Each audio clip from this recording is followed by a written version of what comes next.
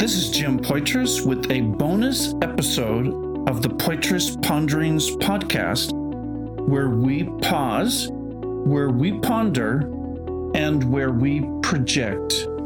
I had a great time doing the episode this week on personal promises, and it just keeps going over and over again in my mind. I'm so thankful that I serve a God that I can trust. I can put my confidence in my God, because He is able to do exceeding abundantly above all that I could ask or even think, according to the power that is working within us.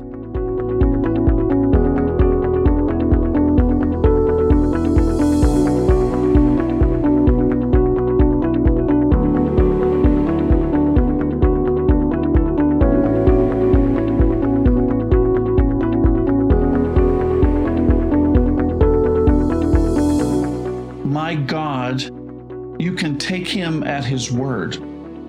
His word is forever settled in heaven. His promises are secure. When He says yes, He means yes. And when He says no, He means no. And the promises of God are yes and amen in Him. He will perform His promises. He that began a good work in me is able to keep me until the day of His coming. There will be a performance of what God has promised. I wanted to go ahead and share a story with you in this bonus episode that goes along with the discussion on personal promises. And the story is about a couple. His name is Dick. Her name is Margaret. And they were missionaries in a place that was caught up in an invasion.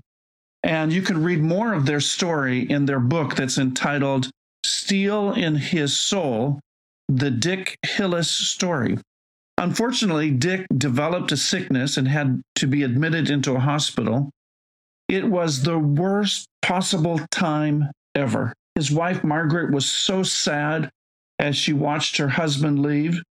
But soon an army officer came with the news. The enemy was near in the invasion. Everyone should evacuate immediately. Margaret and her two children couldn't leave at all, so she stayed, she prayed, and early the next morning, she ripped a page from her wall calendar, and it contained a scripture. And the scripture said this: "What time I am afraid, I will trust in Thee." Psalms chapter 56, verse number 3. So the town continued to empty out throughout the day, but Margaret refused to move because of her husband that was in the hospital. The next morning, she again ripped a page from her calendar. The new day's scripture read this way: "Thou, Lord, hast not forsaken them that seek Thee." Psalms chapter 9, verse number 10. Psalms chapter 9, verse number 10. And the next day when she woke, she heard in the distance the sound of gunfire, and she was so worried about finding food for her and her children. But someone came to the door with a basket of eggs, and another person actually brought milk. And the calendar verse for the day says, "I will nourish you and your little ones." Genesis chapter 50, verse number 21.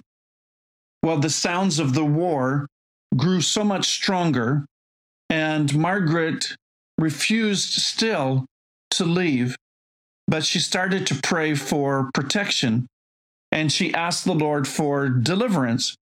And the next morning, she tore the page from her calendar, and it read, "When I cry unto Thee, then shall my enemies turn back." Psalms chapter 56, verse number 9. Well, the sounds of the war got closer and closer, and Margaret could not sleep. Danger was so close, it was imminent, but in the morning, everything was calm. The army officer returned and knocked on her door, and he told her in amazement that the enemy has retreated. It's totally unbelievable. No one could understand exactly what happened, but peace had returned. And Margaret glanced at her calendar and praised the God that promises. Your calendar may not be contained with the promises of God. Your calendar app on your smartphone, it may not have the promises of God, but you can pick up the Word of God, or you can turn to the Word of God, and His promises are there. It's forever settled.